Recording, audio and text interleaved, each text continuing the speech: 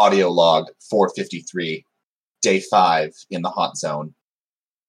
My wife sniffled as she slept. I've boarded up the doors, and the banging finally stopped at 1 p.m. My phone charger, I left it in the room. This may be my last communication. I fear it is contaminated. I'm down to my last can of pinto beans. Next, I shall eat the faux wood in the fireplace. I fear this may be the end for me, but at least the Wi-Fi still works. End audio log. I don't know, something like that. Amen. Amen. All praise be.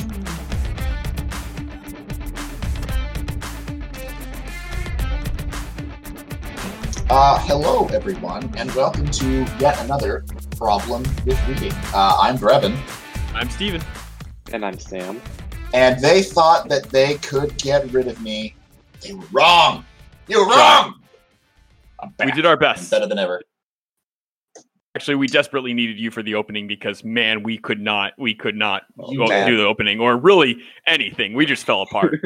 Let me tell you, there was some editing work to be done, and it's still a piece of work, but it's less of one than it was. Well, it's a piece of work as in a masterpiece, right? I'll let you think that because we're friends. Thank you. Yeah. Great. That's true friendship right there. Yeah. Letting me think what I want to believe. Indeed. Right. So I guess, given that I am apparently, as far as I can tell, the only source of structure that this podcast has, Sam, what are you drinking right now? Yeah. I am drinking some nice, this is Jameson whiskey. But it's the Jameson whiskey, the Caskmates series, I guess is how I describe it. And so what they did is they took this whiskey and distilled it. And then for the last portion of its aging, they aged it in a beer barrel. Or a beer cask would be what it was. Sure. In it, yeah. So it's absolutely delicious. Actually, I've never had anything like this before. But Does sound excellent. Aged in a beer cask. Wait, so am I getting the correct impression that you went to like an alcohol store and just didn't take whatever was cheapest off the lowest shelf? No, actually, what happened? So, full disclosure is due to the catastrophe and all school and work being online. I'm actually at my parents' house this weekend. I see. So like no school, no work, no purpose. You had to go back to your parents' house. Man, that would start anybody drinking. I know. Yes. Well, what happened was that I was, I don't know, chatting with my parents, and I'm like, oh, I got to go record the podcast. And my dad's like, wait, you need something to say when they ask you what you're drinking. And so he poured me this and handed it to me, which also means he listens to the podcast. It means he listens to the podcast. Shout out to Sam's dad. Like and subscribe. We'll have our Patreon up soon where you can contribute monthly to your son. Make sure to share with all your friends. Share with all your friends. That can't possibly go wrong. No, not at all. No, I would never. I would. You know me. You know I would go and get the cheapest thing on the shelf. But this is respect that. Yeah. So, Steven, what are you drinking right now? Well, I will get to what I'm drinking in a moment, but I would like to note that while structure is nice, and we really do appreciate you giving structure to this podcast, and we desperately need it, we did get to go on a very long rant about C.S. Lewis without having any Catholic styling on the poor man. So, I mean, really, it was kind of a win in my book. Okay. All right. You're just going to be like that, I see. Am. I mean, we still critiqued Steven. We still critiqued him very heavily. Oh, yeah, we still critiqued him plenty, but it was from a Protestant perspective. Okay, so here's the thing. Like, while I was editing all of this portion, you guys accurately noted, like, oh, man, I know if Brevin were here, he would butt in this portion, and I was just yelling at my monitors the whole time. Anyway, yes. In any case, I am having some white tea from Southeast Asia. One of my friends ended up going to, I believe, Thailand to visit her son, brought back a goodly amount of tea, and had way more than she needed. Found out I like tea, and so I'm having some white tea from Thailand. All right. My family brand. White tea is my favorite type of tea. It really is. Well, I will agree with you in that it is my favorite as well. Man, I mean, all that sounds pretty racist, but I'm not a judge. Okay, so let's move on to what I'm drinking right now. So a friend of the pod, shout out to Zach, regular listener. He sent me an excellent video of a guy with a lovely Wisconsin accent making. He didn't call it a Wisconsin, but I'm just going to call it a Wisconsin, which is an old-fashioned, pretty involved, but with brandy instead. And I'm going to wholeheartedly endorse this. So we're talking sugar cubes, we're talking maraschino cherries, we're talking orange. You got the Angostura. It's and then the brandy. It's a good time. Not gonna lie, it is pretty goddamn tasty. So shout out to Zach for whatever I say tonight. We'll find out. It's your fault one way or another. Thanks, Zach. All right. So, boys, it's been a while. There's the lamest apocalypse upon us. Although I think we do get to hold the blood of the future dead right on Stephen's forehead, because absolutely all of our listeners were like, well, I would have been concerned that the CDC, death toll out of China, blah blah blah. But then I heard, I was listening to the Problem with Reading podcast, and Stephen was like, it's no biggie. Go out and lick door handles. People are freaking out way too much. And they did. And, Stephen, how do you feel about that? I would just like to say, in my defense, if they were going to me for life advice in the first place, that's on them. That's not on me. They should know better than that. So I feel like if it wasn't that, it would have been something else. So, I shrugged my hands at that point, or my shoulders and my hands. Neither here nor there. But Stephen, I do believe that you wish to make amends with your article this week. I do wish to make amends. So, yes, having ranted some time ago about how the whole coronavirus wasn't that big of a deal and how everyone just needs to chill out, it did seem only appropriate to bring the topic up yet again so I could shoot myself in the foot one more time. In all seriousness, I'm not above admitting I was wrong, and boy, was I wrong on this particular topic, although I do still stand by my point that people have a weird obsession with apocalypse, a la Walker Percy in the delight of hearing of wars and rumors of wars and pestilence and famine and all sorts of disasters. We humans really do kind of enjoy contemplating our own demise. So I stand by that point for the record. However, in this case, it just turns out that they were right about the apocalypse happening. In any case, the article I'm presenting is Keep the Churches Open by R.R. Reno, an editor of First Things. Observing how many churches are closing in the wake of the uptick of COVID spread, Reno maintains that these are not only unnecessary, but simply the wrong call, maintaining that loyalty to God and the need for the sacrament supersedes the need for quarantine, and that to suspend communion is indeed to live by the world's priorities and not by God/Christianity. I'm sympathetic for this. My own church was closed recently. The entire West Diocese has closed services for the next 2 weeks. And quite a few Orthodox are not amused by this at all. During Lent, no less, and with the Pascha holiday not too far away. And the sadness of missing this sacred day and all the celebration and worship associated with it is certainly not lost to me, though hopefully Pascha isn't going to be canceled. It still has some amount of time, but we'll see. Nor is the weight of missing out on this sacred mysteries lost to me, which maybe it is somewhat, given that I'm not a communicant and seem to be doing all right. But I also get that the theology behind it makes it far more burdensome than for an evangelical low church to spend communion more than they do already. However, that sympathy only goes so far. I'm inclined to agree with Bishop Alexis of Bethesda, quote, if one parishioner is saved because of stricter measures, shouldn't we all have enough love to sacrifice even our own spiritual needs for that soul for 2 weeks? It is unthinkable that the servants of our Lord, who healed all manner of sickness and all manner of disease among the people, could be less prudent regarding the physical well-being and health of those in their charge than the civil authorities, end quote. This certainly isn't a trivial thing. Liturgy is important. It's a massive part of what makes the church the church. Same with communion. And with Lent and Pascha coming up, the fear of missing Holy Week and Pascha is very well founded. However, we really must consider that this may be the time for the church to be humble and acknowledge that the best action is no action at this point. and that this will pass, and hopefully it will be noted that the church did what it needed to do, as opposed to people noting that it stayed open and therefore was an accomplice to more becoming sick. Regardless of the above, this is the situation we're in, for better or for worse. Good call or bad call to close churches or keep them open. Pestilence has come and gone before. The church will endure, as it always does. And ultimately, we of the church should be praying, whether in church or in our homes, for deliverance from this newest, but quite frankly, not last in the course of human history, plague. So, all that to say, turns out COVID was a big deal. Who knew? And churches are closing, which is, in my opinion, probably the right call, given how serious this has become.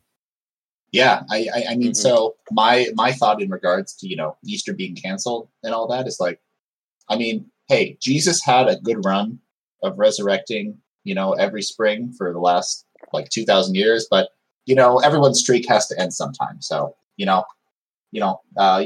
best of luck to him, and hopefully he'll be back next year. Absolutely. I'm sure, take a year off, get back into training, he'll be fine.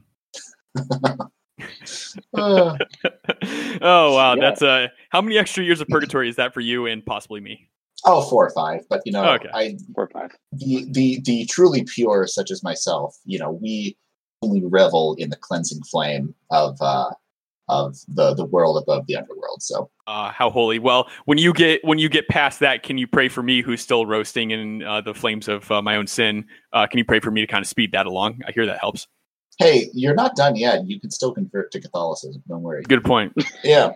All right. So I just had a. Wow. So I was really hoping that you would take a really hard line against this article, because I never take hard lines, and I took the hard line the last time around, and that ended up shooting me in the foot. One time Stephen ever took a hard line on this podcast was when he I was wrong. The hard line that COVID was not a problem. Touche.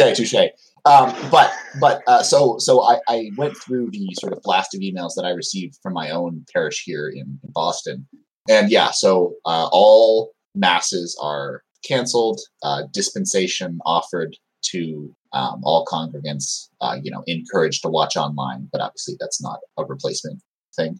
The one thing, though, that Reno does suggest in his article, which is that, things like baptisms, confirmations and such be attended by small numbers of people, just like family and friends, weddings, is still on, at least according to the latest information from my parish. So it appears that, Reno may have been preemptive in assuming what the measures taken would be. Who knows?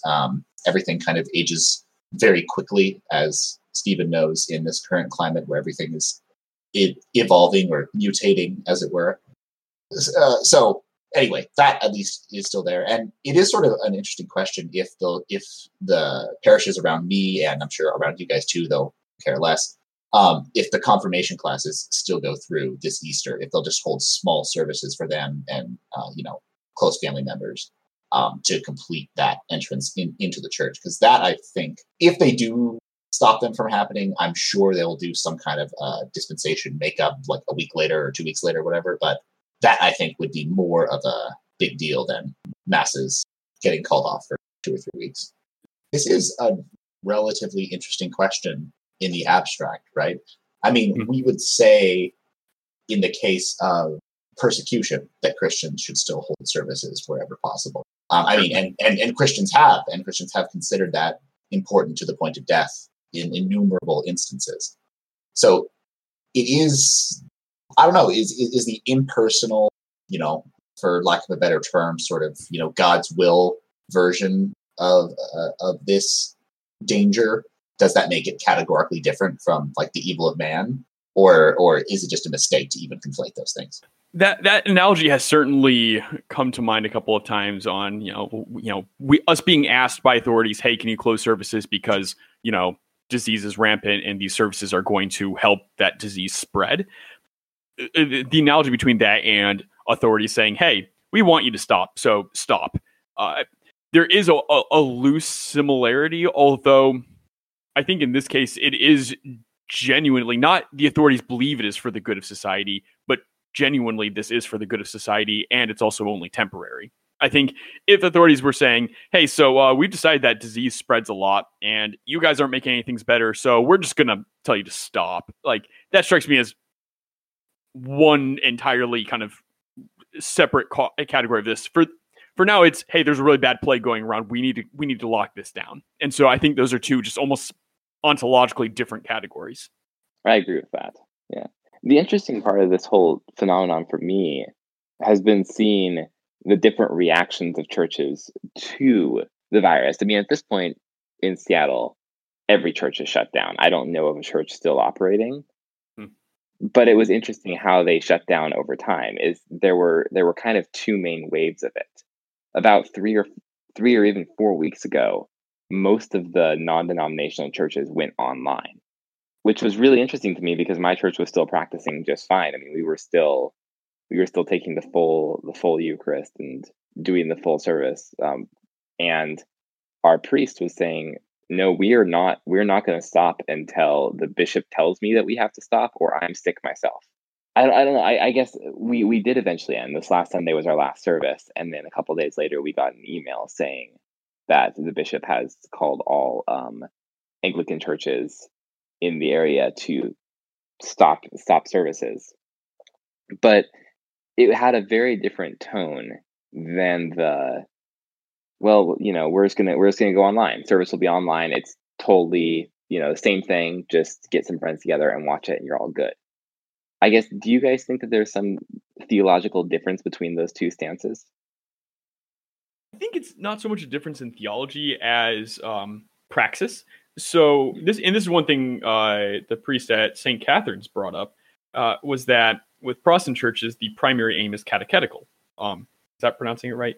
Well, the primary aim is pedagogical. Maybe it's to teach, to instruct, to give, whether it's sets of facts or if it's sets of advice on how to live well and whatnot, which is not a bad thing. I certainly don't want to knock that. I think he kind of wanted to knock on that, but I don't find that all that much of an issue. And so in that case, it's actually not that big of a deal if you're watching online versus in person. About the only thing you're losing out on is the sense of community and what have you, which I don't think is a trivial thing to lose out on. But with Cathodoxy, Anglican, Episcopalian, and in general High Church, that's not the real tenor of it. Certainly the sermon is important, but the climax of the service is, as we all know, communion. And that you just need to be in person for that. Mm-hmm. And I mean, our priest is very sad about it. He's like, we're going to be doing online streaming and we're going to figure something out for that. So, do log in and watch it. But I understand that it is very, very different and not the same and cannot be compared. I also wonder if there is something with higher church that I've noticed more and more is that worship really is communal. And I'm not sure if I'm really doing justice to low church just because it's been quite a bit of time since I regularly attended a low church. Because I do remember some amount of like a real feeling of belonging and community, for example, with SAU whenever I went to chapel or what have you. But I think in that case, I would also say I literally lived with all those people. So that may itself be it. But it seems that there is an emphasis in a lot of high church stuff on we do this together. Like this is when we come together to worship. Whereas a lot of low church seems to almost have a little bit more of a disconnect, almost a new clericalism, as it were, where you watch worship happening, which I think, to be fair, it's also very easy to fall into that with any worship service, whether it's Catholicism, Orthodoxy, Anglican, Episcopalian, or low church. All right. Yeah, that's no, I think that's a very measured take on that. Let me make the non-measured take.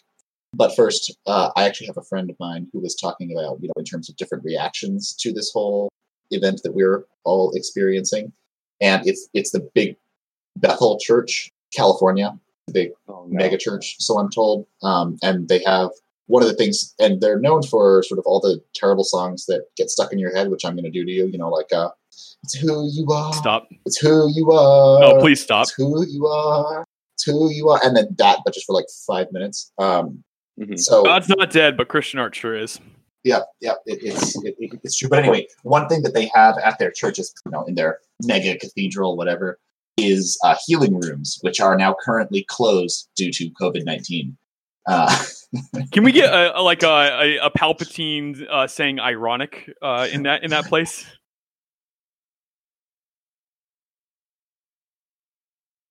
Ironic, yeah.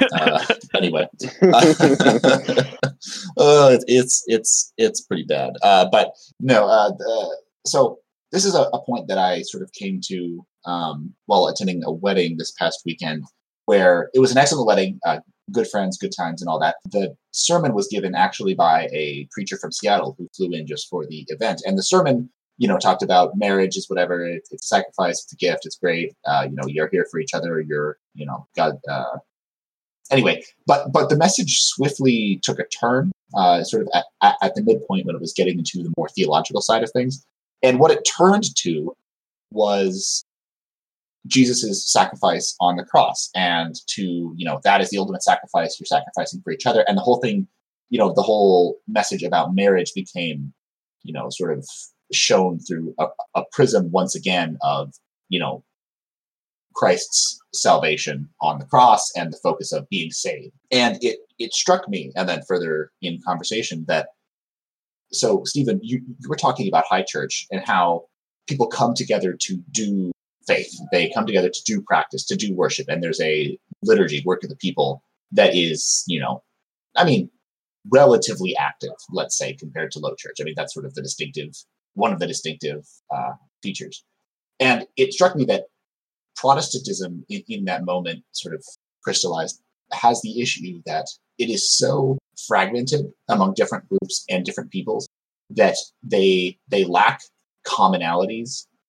And so the one thing that they can always come back to is the moment of salvation, and the moment that you were saved. That's what testimonies are, they're the one touch point of universal language that you can be sure that all, people who say that they're Christians or say that they're evangelicals or whatever will agree with you and can nod their heads like, oh yeah, I know that moment. That's the one universal that they still have, because they don't have any agreement about practice or about theology or about anything, much more complex than that.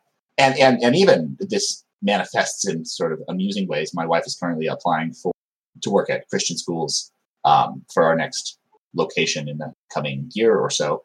And one evangelical non-Christian school that she applied to, one of the big questions in the application was, describe your moment of salvation, including the date as best you can remember, and then give your testimony.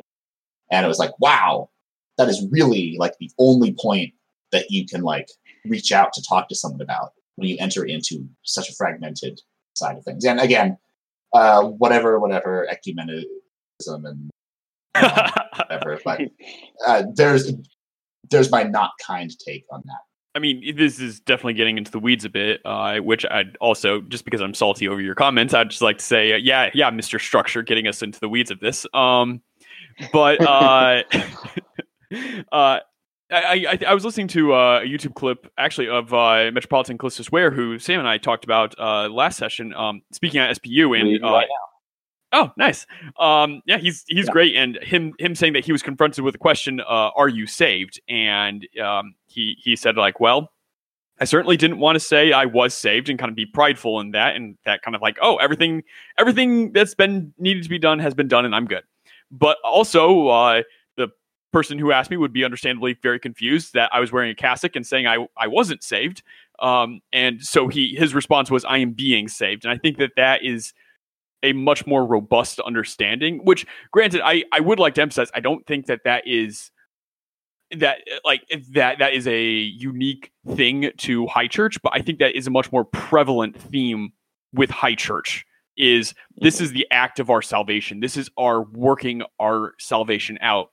Whereas with a lot of low church evangelical, it really is what was your moment of salvation? I remember that being continually discussed throughout youth groups and Sunday schools and whatnot. When were you saved? And further, that you're forced to revisit it every church camp when you get overwhelmed by the guitar and the social pressure comes down, and listen, if you're out there and you feel the Spirit, I just want you to know that God loves you. He loves you, and He wants you to be His own. And I'm going to put some music over my voice so that it works better. But it's a constant state of panic and anxiety. He's like, oh no, was that the real moment? If I felt it twice, which one was the actual one? As opposed to like, actually, this is a process, we're here, and there's, you have to keep working at it, as opposed to like, was that moment the real one? Was that the actual eternal glimpse, or did I miss it and I actually have to keep looking for it? Anyway, that's all. So Protestants just need to get woke on McIntyre's virtue ethics. Sorry, Sam, we've cut you off a few times. So. I mean, well, two things is, first of all, on that comment, Brevin is I used to play on church camp bands, and we had a saying: the Holy Spirit doesn't move until you hit 110 decibels. The rot is deep. But the second thing is, I think that this divide that you guys are identifying between salvation, I mean, the fundamental question of Christianity, and the question of whether one is saved or being saved, or whether you can even ask that question, I think is what Rusty Reno is delving into in this article. Is he's looking at individuals who, for the most part, hold the position that you are saved, you have a certain moment of salvation, and therefore closing service and moving online isn't of much consequence. It's inconvenient, but it doesn't have any kind of eternal consequences because your salvation has already been worked out. Versus he's looking at it from that perspective of, Ware's perspective, or I mean the general high church perspective, which is it's a constant thing being worked out. And so for him, it's unthinkable to stop working that out. So maybe that's more of the theological divide that I was talking about earlier. Is it's between different views of salvation, even playing out in our email inboxes today due to the coronavirus. Yeah, no, I think that's a relevant point. I think that's actually quite well said. The different modes of salvation certainly do cause a different reaction to having to shut down between this is truly a tragedy and this is something that is certainly inconvenient and we can't wait for it to be over, but ultimately isn't going to cause us much disruption, for better or for worse. And caveat, not all Protestants have a shallow view of salvation. Caveat, my theology department was awesome, etc. Yeah. Also Anglican over here. But, yes. Also Protestant over here, too. True. Yeah. But no, it... yeah, I guess that is the... Oh, I was just saying that the acknowledgement of it being a tragedy does not equal saying it's not a big deal and you shouldn't close down. Certainly.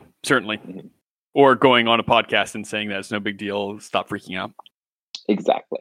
That's exactly what I'm referring to. Yeah, I kind of figured. Yeah. You're never going to live that one down. Nope, I'm not. I'm never taking a hard stance again. This has confirmed my position as a fence sitter. It's safe on the fence. There are many other people who won't live that down either. What a shame. Oh. But while we're on the topic of sort of like salvation and like different views of salvation, I mean, I think one thing that we could all agree on, if we're, prone to make vaguely vapid, unfalsifiable statements, is that everyone worships something. And Sam, I think that's the topic of your article today. It is. Yeah. My article is the temple in the shopping mall. And this is actually an excerpt from James K. Smith's book, Desiring the Kingdom, which I own the book. And I actually have not read it yet, but this article was published by Doug Ponder, and he basically gives an excerpt of James Smith's book and then gives a little commentary on it at the end. And this is a pretty dramatic portion of Smith's book. Basically, his statement that he's trying to make is that shopping malls are the religious sites of the modern metropolitan area in America. And he makes this point through a rather satirical and ironic take on the experience of going to a shopping mall. And so he describes this experience in exclusively religious terms. And it's quite entertaining. He talks about how you approach the temple, the place, and acknowledge its outward popularity as you witness pilgrims flooding through the doors. It's surrounded by a moat, completely surrounded by this parking lot that is impenetrable to pedestrians. So you must use your vehicle to get inside and then leave it at the door. You go through a grandiose entrance complete with columns and high ceilings that draw your eyes upwards and forwards into the worship to happen. He talks about how there's an aid immediately with the map and how this guides newcomers through the experience and to their locations of worship. He notes how everything is inviting for the worshipers, how all is inwardly focused. And so therefore you experience a sense of transcendence as you cannot see anything except for your objects of worship, meaning clothing and other items that you wish to purchase inside. He also observes that there's a liturgical calendar to these structures, as everything, the decorations change throughout the seasons, and this is especially evident during holidays such as Christmas, where the entire structure is adorned with decoration and ornaments and new practices in the form of sales. The architecture is strikingly like a cathedral. It's tall, it focuses you inwards, but it's also so large that it can accommodate any need that you have. And it can accommodate many different services taking place even at the same time through forms of through stores, which to him seem to be just like side chapels in a cathedral. Even looking inside the stores, you see icons or mannequins displaying what it looks like to live the good life, which is to be beautiful. So all of this is pointing towards an ideal that people are to portray. People are invited into those individual chapels for individual experiences that are multisensory. You have visual, you have audio, you're even feeling the garments, you smell them, and it's all in the search of some object to take home for you to find your own meaning. Once you find that object, you perform a short ritual and leave with a benediction. Now, obviously, this article is incredibly melodramatic, I think, but also quite entertaining and points at some very true religious, undertones in the shopping experience and how it maps onto what it means to orient one's life in a certain way. And so Ponder's assessment of this contains three main points. The first is that everyone worships. He basically says that everybody has to desire something most. They are devoted to that thing, and you make sacrifices for that thing. And that involves a certain pattern. And so in this consumer experience, you are actually replicating that pattern of what it means to worship. The second is that worship shapes your being, meaning that you do this thing, everyone does this thing, but that thing also shapes who they are and both their appearance, but also their internal mindsets.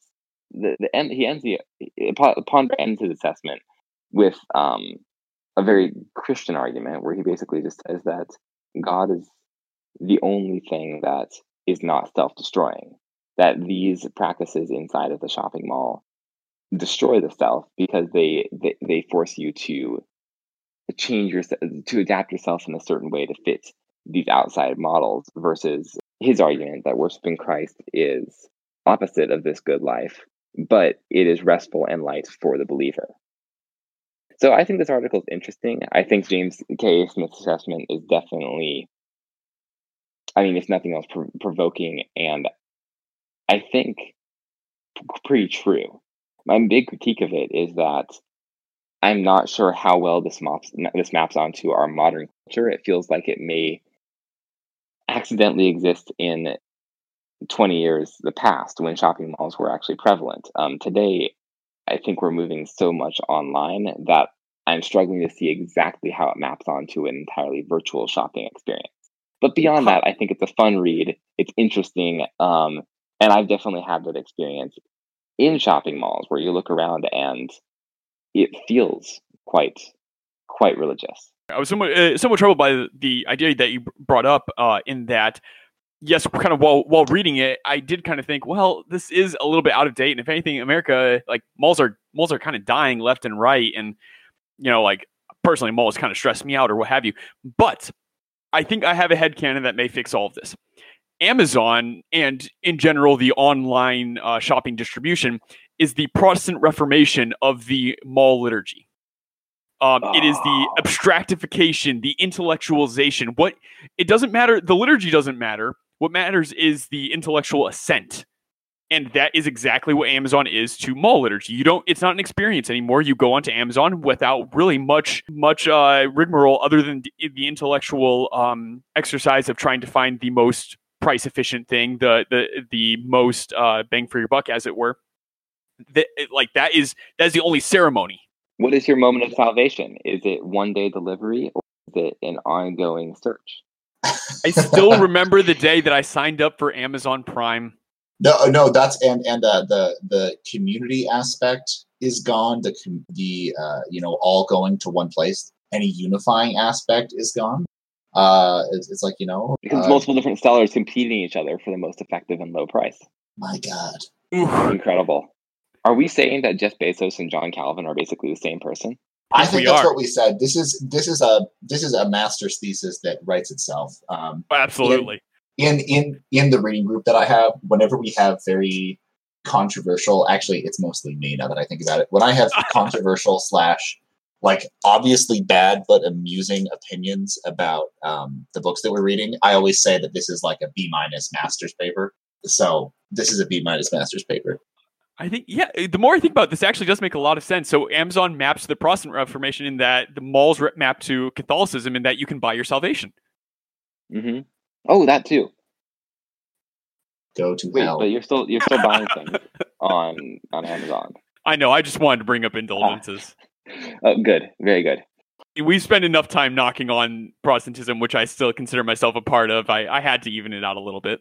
Yeah, so I guess it does still map onto our modern time sufficiently, I think. But there were certain things that he said that felt a little bit dated. Well, I also looked back to your article from last week from First Things, which was talking about kind of the humanism, but the transcendent humanism that is becoming far more prevalent in our culture. And so I feel like malls, most people acknowledge, are kind of part of a gross consumerism. Is that at least in our generation, and maybe this is just the sample selection error because of the people I know, but it seems like people are far less willing to, I guess, put their meaning in stuff like clothing. Do you guys get that sense? I think I'd be inclined to agree with you that the secular monk is a good example or a good counterexample of this, but also the new waves of minimalism that have come out, new waves of kind of stoicism that are starting to become more and more popular, because I think that just speaks to the objective truth that consumerism is not a good solution. Consumerism is not a good religion, that it does leave you feeling hollow and empty. I think you said James Smith was the first one, but the guy who wrote this article, Ponder, I think both of them are very well said in that. So I think that's just more a testament to the objective truth of what they're saying. So maybe that's Smith's argument, is that he's attacking the content of consumerism, because he's saying, look, if the structure was all that matters, then it should work. Considering the structure, if you put a perfect religious structure onto this content, or you put the content into a perfect religious structure, it still doesn't work. What does that say?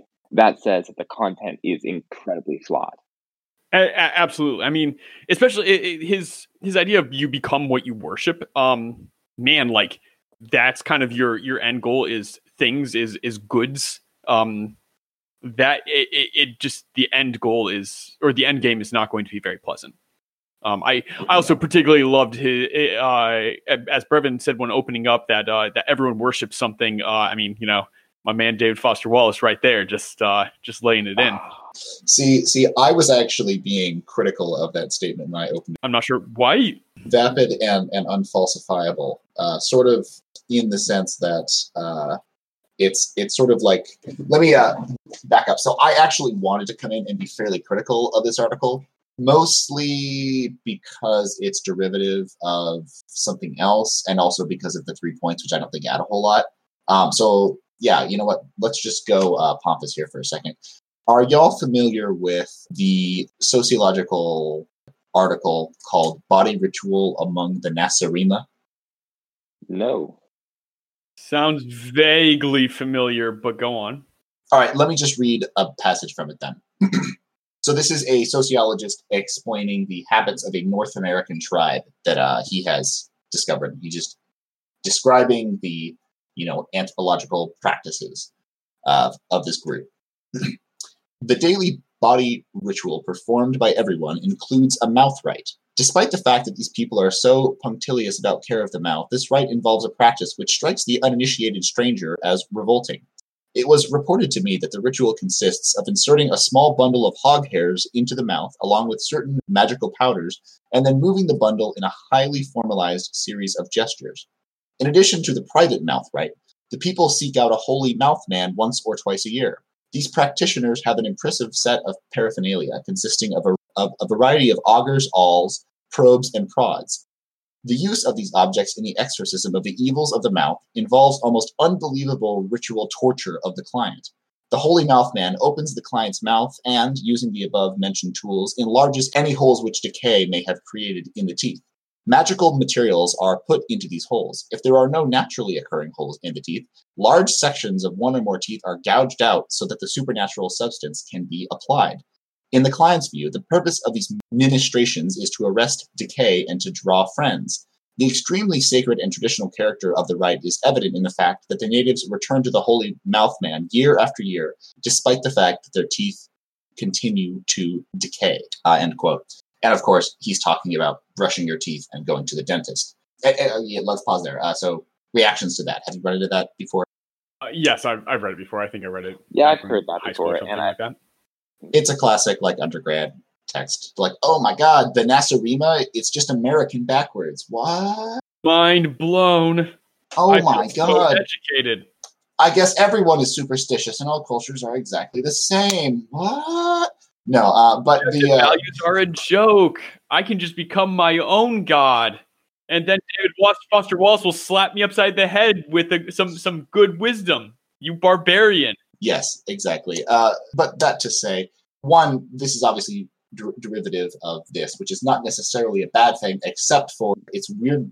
The way that it's written weirdly strikes a chord against something else that I found myself sort of railing against, mostly as my wife completes a Master's of English degree and, has various people in her program that I come across who very much like various forms of literary theory, particularly when that theory involves political observations, which is just that a lot of the theory that I encounter in that space, which I hate myself for saying, but there's a vocabulary of conspiracy around all of it. To say there is, places like motels and bedrooms where things that society doesn't want to normalize or have in the open, those are heterotopias where the secret is hidden and then vanishes later on because it can't be revealed to the main population. It's there's the non-conspiratorial version of that, which, if people were just, doing the deed in the middle of the street, that would be pretty gross. And I don't think most people want to see that. So we have motels and bedrooms, and this is not a crazy thing to observe. And so much of the discourse in that sphere revolves around this sort of, secret language that, is 2 or 3 layers deep, where you describe very normal things like people having opinions or groups of people having opinions for that matter, as this, vast conspiracy, or, this is the zeitgeist or the discourse. And that's not to say that, we have to restrict our analysis to things that can be expressed in plain words, but there certainly is an obfuscation and sort of deliberate design to making things more complicated than they need to be that allows you to control how a discussion follows. Normally, I'm all down for articles like this, but for some reason, everyone worships something. And then that following through to point 3, which is basically contentless. It's just a couple Bible verses where it just says, the only thing you can worship that won't delude you or disappoint you or cause you to self-destruct is God. And then it just quotes three Bible verses in a row with no reasoning to it. Oh yeah, I was actually not a fan of Ponder's assessment. I mean, I like James K. Smith. He's fine. And that was really what I was here for. The James K. Smith was interesting enough, but that as a part of this sort of hidden secret language where, you could sort of see people reading like, oh, everyone worships something. It's like, well, okay, I think it's conceivable that some people don't. I think some people are so fractured and disconnected that they don't have a centered consciousness, that they are devoted to something and make sacrifices for something. Maybe it's a lot of things. Maybe it's so many things that it's functionally useless to say that they worship something. Maybe the modern system divides the person until they're not a person at all. Quote Mac. Yeah, no, that's a very fair observation. So all that to say is, while this article would normally strike me as interesting, I sort of felt the urge to take a negative view of it. I think I concur with you on the conclusion. Conclusion was a little bit cornball for my taste. I think we're all on the same page with that. I disagree with you on the everyone worships thing because, I mean, at the most you have proven everyone worships or is worse off for not doing so. I don't think you kind of made the case for everyone worships or people don't and they're perfectly fine without it.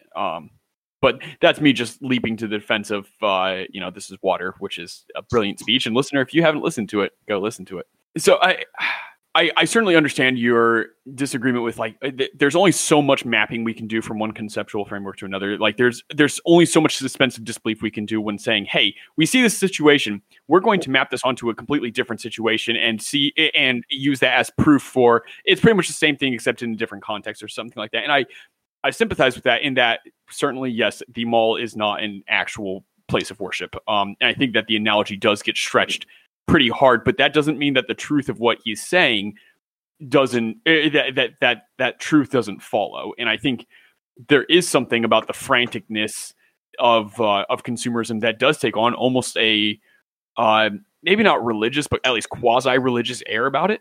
I don't think you have the zeal of a lot of kind of the new religions. See Sam's ever-present cults of the left and right. I don't think we see the zeal of consumerism quite like that. Although, I mean, take a look at what's happening with the shutdowns and see how people are going batty trying to and overwhelming Amazon with various purchases. I mean, it's more going back to your comment, Brevin. Maybe you'll edit this, but I guess I totally see that in the literary genres. And in political analysis, is that often people use kind of an ironic language in order to get at a point, and especially in defense of I don't know. I see it more on socialist arguments. Is that people use more of an ironic take on the situation, and in order to justify a certain policy. When really the ironic take dismisses so much of the complicated nature of the situation. And so I think that you can cherry pick the different parts and map them onto certain parts of a religious practice and call it religious. But it's not actually an honest assessment of the situation. It's assessing it in terms of metaphor and for the purpose of reaching a metaphor. And so it's almost like designing a faulty research question where you decide your conclusion and then pick all of the attributes that you're going to pick up on your subject in order to reach that conclusion, which is faulty. So I think while the article is entertaining, its method isn't really useful in discerning whether our modern shopping malls are religions. You can take it seriously, but not literally. Yes, exactly. And I think that he makes I think that he's making a larger argument here, which is saying that the consumerism is bad and it's destructive to the human soul. That's a good argument to make. Yeah, no. But he's making it in such a way that the methodology can't be replicable. The methodology, I mean, certainly, I don't think you could argue for the mall being a place of worship or what have you. Maybe having the simulacra or having it is a vapid religion and empty that is so dysfunctional that it cannot be called a religion. But yeah, I think. Ultimately, Sam's correct in that, the methodology would probably be questionable at best because, yes, you have kind of come to your conclusion before establishing your premises and your hypothesis and whatnot. No, it's nice to see that Sam's correct, but apparently whatever Brevin, but that's fine. I know what article is coming up, so I have to get my digs in while I can. Touche. Yeah, well, I mean, really, it's entertaining description and makes you do a double take on how much time you would be spending at the mall in 2010 or whenever that was written. And I was just being salty, really, because, we don't have enough fighting on this. That's sort of my goal is to just interject both structure and, rhetorical violence But speaking of being salty, water is salty. And you know who said this is water? David Foster Wallace, the infinite jerk. That's my article this week from the New Republic. And what this is a review of two recent books, one nonfiction, one fiction. The fiction one written from a woman who I believe dated Philip Roth, allegedly. I'm going to say that just for legal reasons. This is all a joke. And then the other one, a nonfiction memoir called In the Land of Men by Adrienne Miller. And this article is a review of said book. And Adrienne Miller was the editor of, or one of the editors of Esquire, among other magazines, who had a several years long affair with David Foster Wallace. And what this article more or less runs down, one in fiction version, one in nonfiction autobiographical version, is these women's encounter with intense men of letters, perhaps sort of, as the article puts it, literary figures who are as famous as it is possible to be for a contemporary figure, and their encounters, interchanged with their affairs with these people. And what they reveal as a larger theme is just sort of this culture of sexism, and do-ditters is a term that's thrown around, and just sort of constant put down of women in these environments, and them struggling through this environment as they seek their own careers and their own ambitions and the various the things that come alongside that. And the reason that I chose this article this week is because I've been reading a decent bit of David Foster Wallace recently. I finished two anthologies of his. One was excellent, one was terrible. I think the excellent one may have just contained all of the good stuff that he ever wrote, and then they were like, oh, damn it, that one sold well, so we have to do one. And they just picked whatever they had, which was not fantastic. This article, this and another article talking about the same two books, actually, did some interesting challenging for me, because I had definitely begun to grow whatever affection one can have a nonfiction writer, in that you feel like they are revealing to you their thoughts and their minds, and as much of a person as one can reveal to another person through writing. And I was increasingly impressed and sympathetic with David Foster Wallace's struggles and his crusade against irony, his search for meaning against against a psyche that relentlessly pushed him down and made it difficult to progress or to take things seriously when he knew that was the only way to push forward. And all that was relatable in some fashion, but mostly admirable and interesting. Yeah, his style of writing, even when he's writing about this horrible, disgusting, slimy adult film industry, he pulls out moments of humanity that, with a delicateness that is really amazing to read, and that just gives you real insight into people. Albeit, I'm coming to David Foster Wallace late, as he died, I believe, in 2008 or 2009. Yeah, 2008. 2008, yeah. And I'm just sort of now discovering him. So there's, a half generation of people who have gone before me as fans of his and given me now whatever name I'm going to have, apparently. This article, I think, challenged a lot of the positive vibes that I had for him, sort of just detailing an I'll say interesting at best, borderline, well, not borderline, but downright creepy and manipulative at worst. Of course, he can't speak for himself, but, there's not necessarily a huge reason to doubt the person who's articulating the events that happens to her. So all that to say is just, it was a different side to David Foster Wallace that I had seen in his writing, and the accolades I had received of him from various friends, no fault to them, of course. I mean, it obviously brings up questions of, can you separate artists from art, which is an eternal question, I suppose, especially in this day and age. It brings up questions of how much can you trust what people write about themselves? How much can you trust that they are revealing? Yeah, I don't know if I had much more of a conclusion, except that it definitely, both this article and then also reading a significant chunk of David Foster Wallace's writing that I did not like, which was a new experience, has complicated my thoughts on this whole affair. So anyway, to you, Stephen. Yep, as the resident David Foster Wallace fanboy, yeah, I read the article and it was definitely a rough one.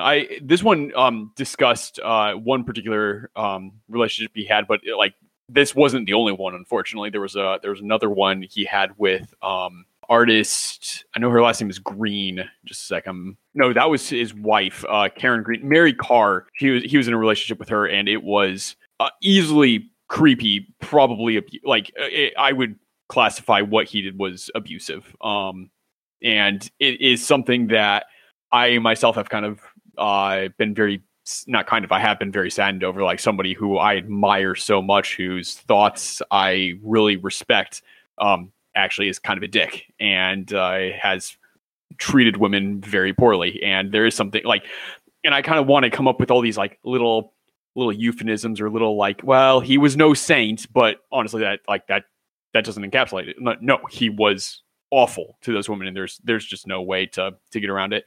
I am curious. You said you've read two of his anthologies. Consider the Lobster is one of them, I think. What's the other one? The other one was Both Flesh and Not, which I was talking about this with someone else just the other day who 100% agreed with me that Consider the Lobster was good and Both Flesh and Not was not good. I don't think that was you, Stephen, but I haven't read that one. Yeah. Consider the Lobster. It came out after his death, posthumously, and it's the main two things that it tends to go into is sort of his opinions on various sort of internecine, but contemporary for his time fights among young fiction writers, and then his opinions about tennis and how Federer is just a god who walks among us. And I was just neither interested nor compelled by his writing, which, like I said, in Consider the Lobster, every single essay, even when I was I don't care about this topic, was damn, that's good. But this one did not command any such attention. So that really does make me think that was the best of collection, and there are far inferior ones that followed. For what it's worth, a supposedly fun thing I'll never do again was also an excellent collection of essays. But I mean, Consider the Lobster, I think, is hands down my favorite of his collection of essays. It is so beautifully done. But I have extolled David Foster Wallace's virtues for many moons, and I will, for the record, I will continue to do so, because I think that he has a lot to offer at the table as far as his work is concerned. That said, yeah, there is kind of this frustrating notion when you find out that your hero is actually kind of a jerk, kind of not someone you want to be like. Maybe there are aspects that you want to be like, but there's on the whole, I definitely don't want to be like that guy.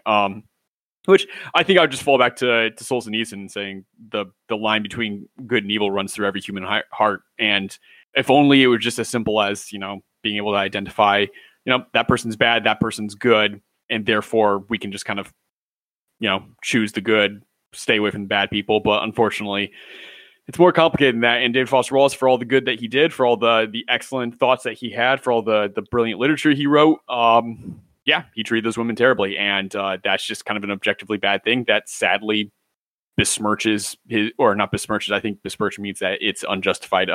Sadly leaves a really bad black mark on his record that keeps people from being able to kind of fully praise him, which I think I also use as kind of personal encouragement on man, I hope that, the legacy I leave, the legacy I leave that will wash away in the sands of time, as it were. But I would rather be known for being a decent person than for having a bunch of awesome work, but also being a jerk. So I don't know. I think that's also, there's a personal appeal to that as well. Yeah, I mean, this article brings up that question of how do moral transgressions influence the ideas of a person, and more importantly, does his moral transgressions in certain places invalidate his work, which is dealing with ideas in different areas? Can someone be morally corrupt in their treatment of women, which is awful? I mean, and reading this article, I mean, it is really awful of what he did. Does that mean that we can't take his work and gain value from it?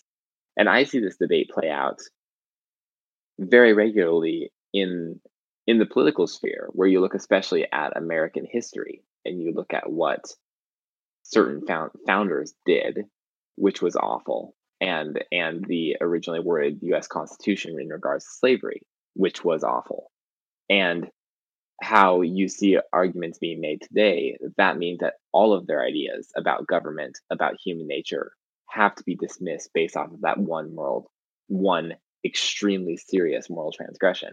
And I don't actually know how to rectify this situation, because I guess I don't know how much of the individual is corrupted based off of that one error. And that kind of seems to be what this article is getting at, is maybe, I guess, do you guys think it's saying that maybe more of him is corrupted and more of him cannot be trusted because of this transgression? I mean, the writer of this article puts it at the end, so it's obviously meant to be the big oof moment. So, take that as you will and take it with a grain of salt. But the final paragraph or two of the article talks about DFW talking with, the who he had an affair with and, is subsequently portrayed as not having the most, let's say, egalitarian relationship with, as talking to her about the Nietzschean idea of infinite return or something like that, where, the same things repeat themselves in history infinitely. And so his conclusion was, you shouldn't be, in more colorful language, you shouldn't be mean to people because of that. And the rejoinder from the writer, critiquing a dead man, is, if you need Nietzsche to tell yourself to not be a jerk, maybe you're different from the rest of us, or maybe you're doing it or something like that. Which is definitely a nice kind of finisher. I would like to clarify for our listeners who may have not read this article. Wallace was extremely creepy and manipulative psychologically and emotionally, like abusive. It thankfully never escalated to physical violence towards either of the women, at least not in the research I've done. So I would like to at least add that as a very tiny grain of salt. Obviously, those aren't justifiable in any way, but there is, I would say, a large difference between being an emotional, prick and a creepy jerk and like being physically abusive. Right. So for our rants this evening, I suppose I can go first. My rant for today is about Microsoft. As we all know, our dear friend Stephen happens to work for that esteemed company. So Microsoft's been up to some interesting things these days, all things considered. Like, for example, they have extended a trial of Microsoft Teams, their team collaboration software for the workplace, and now working from home, to I think every company for 30 days or something. Pretty snazzy. In addition, there's no in addition. But anyway, so they've extended this service to all these companies, which has seen a jump of something on the order of 44 million people, I believe, in the past week and a half, which is pretty crazy. Now, here's the thing. I use Microsoft Teams for my own work for billing, and there are some interesting features that I just absolutely love and don't make me feel at all like I'm in, either a goldfish bowl or the panopticon. And those features are, for example, an extremely robust closed captioning system that can capture the speech of everyone speaking of a large meeting of several people at once, very, very accurate. It's quite impressive, all things considered. However, this speaking system is also combined with an amazing ability to record said meetings, again, with infinite numbers of people in those meetings. But when you hit the record button, this funny thing happens where it doesn't start recording at the moment where the record button is hit, but rather at the beginning of said meeting, which means that the entire thing was being recorded retroactively and also closed captioned retroactively. In other words, all meetings are recorded and transcribed pretty accurately, and they exist somewhere on some server that we know nothing about and we receive no notifications about either. So this makes me feel very excellent about Microsoft, especially because the Bill Gates Foundation ran a simulation 2 years ago where they looked at the impact of a pandemic that looks suspiciously similar to the COVID-19 in terms of symptoms and spread and speed and impact to the economy and all that, with, rather dire economy. and such. And of course, I would not be surprised to see Microsoft's stock prices jump dramatically as many workplaces across the globe, 40 million people's worth, discover that, we can actually just do this all over Teams. We don't need to go into an office at all and just, dump more money into this cloud collaboration software.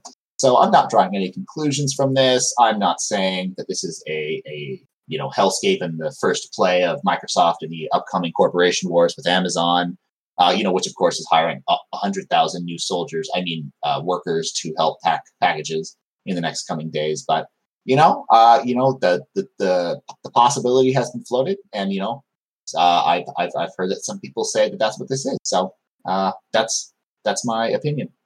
I would just like to say that of all the corporations to take over the world, Microsoft probably would be the better. So just consider who you want your corporate overlords to be. Lord Bezos. Well, it's really interesting because if you think about it, obviously, like if Microsoft gained anything from Teams, there was a critical period when they needed the virus to expand. And that was roughly 2 weeks ago, when the message, it's not a big deal, don't freak out, go about your daily lives, would have been incredibly lucrative for somebody for Microsoft in general, particularly those who work on a specific team dealing with a feature that is quite useful in Microsoft Teams and I actually enjoy, namely the calendar feature. That's all. I'm not going to grace that with a response. Puzzle pieces. You know how much our stocks have fallen? Gosh, you're all the worst. Oh my gosh, I make one false statement. Okay. I just wanted to. Which is saying a lot. Foster kid. Given the fact that he followed, He followed the kid home from school. Anyway, sorry, Steven. This has been a rough episode for me. This has been a really rough episode. The problem with Steven episode. That is excellent. That better be the name of the episode. Yeah. The problem with Steven is this episode. Sam. My rant. My rant's far shorter, but also applies to the coronavirus and is probably less controversial than a conspiracy theory saying that Microsoft and Bill Gates specifically started it. It's simply saying that I'm just maybe a little bit fed up with how the corona. I'm not fed up with, but fed up with America in that the coronavirus has unveiled how subtly but robustly selfish we are in our culture. It's quite painful. I mean, you look at how people respond to the crisis and to the prospect of being trapped indoors for a few weeks, and their response is to buy up essential supplies such as toilet paper and masks. And at the point when you have hospitals saying, please stop purchasing supplies because you are actually taking them from medical professionals, and the response to that is stealing masks from medical professionals in hospitals, which is the thing that is happening. Oh, it makes me lose a large amount of what little hope I had for our culture. I wish that we could find the line between completely freaking out and panicking and purchasing all supplies off the shelves so that nobody can get them, and going about our daily lives and traveling to Florida for spring break along with other crowds of people, only to spread the illness further. I guess there's this weird juxtaposition that I'm noticing in our culture right now, where people are both panicking and doing nothing at all, and both of those things are going to hurt those of us who are most vulnerable. Before my rant, I will try to encourage you a little bit with two anecdotes I've heard. First, that Seattle organized pretty much a crowdfunded create masks for medical personnel, where they pretty much sent kits to a bunch of people. I think 100,000 kits, maybe even more. I heard the movement was for 100 million. Oh, yes, you're correct. I just looked it up. Yeah, it's 100 million, not 100,000. And they're already out, or they're already kind of overwhelmed with people requesting, hey, I can help out. There's a bunch of folding software that in essence crowdfunds simulations to help develop a virus, or not develop a virus, thankfully, develop a vaccine. And they ran out of work to do because people were so quick to hop on it and such. So yes, people are being awful, but there is hope. Guess my rant's up next. And speaking of hope, a new hope. Speaking of a new hope, Star Wars. I know I ranted about Star Wars some amount of time ago with Fallen Order, but Fallen Order led me down the rabbit hole of external but still canon Star Wars content, in which I watched the Clone Wars and Rebels. And let me tell you again, like I was just surprised by how delighted I was by these shows, by these stories told. For being, especially both Clone Wars and Rebels, clearly aimed, at least at first, towards a younger audience. They were really able to develop these very mature, robust characters with complicated, interesting plot lines that, honestly, you fall in love with the world building, you fall in love with the characters themselves, and just on the whole, as disappointed as I have been with some of the Star Wars content that's come out in the past, man, like I would like to end the ranting on a positive note in that, man, like well done Disney for coming out with this. You've got like there's just been some very lovely stories told, and I'm so thrilled with that. That was the safest possible rant you could have made. Yes, I have to be safe now. Yeah, unlike all the people who listened to you last week, it's too late for them. Yep. Shame. So now I'm known as the advocate for a really creepy philosopher and the spreader of contagion. Great. This has been a great podcast, everyone. It's been a good run. Yeah, Steven's 2 for 2. Maybe next week he'll be better. Hope so. Yeah. All right. So on that note, and I think an hour and a half into our recording, something like that. So who knows? An hour and 40. Oh, hour and 40? Really, Lordy. All right. Record. Well, I think we're all slightly to blame for this, but we'll break this out as. Brevin, I thought you were supposed to give a structure to this. Weren't you supposed to give us order? I did give a structure and an order, but I also had several long-winded rants that shout out to Zach at the brandy old-fashioned. So what am I supposed to do? All the brandy old-fashioned. Yeah, it's brandy old-fashioned. That's the real cause of things. That Microsoft and virus, all three is just beautiful combination. But speaking of beautiful combinations, for everyone here at the Problem with Reading podcast, I'm Brevin. I'm Steven. And I'm Sam. And we're together again, one happy family. Da-da-da-da-da, blood moons.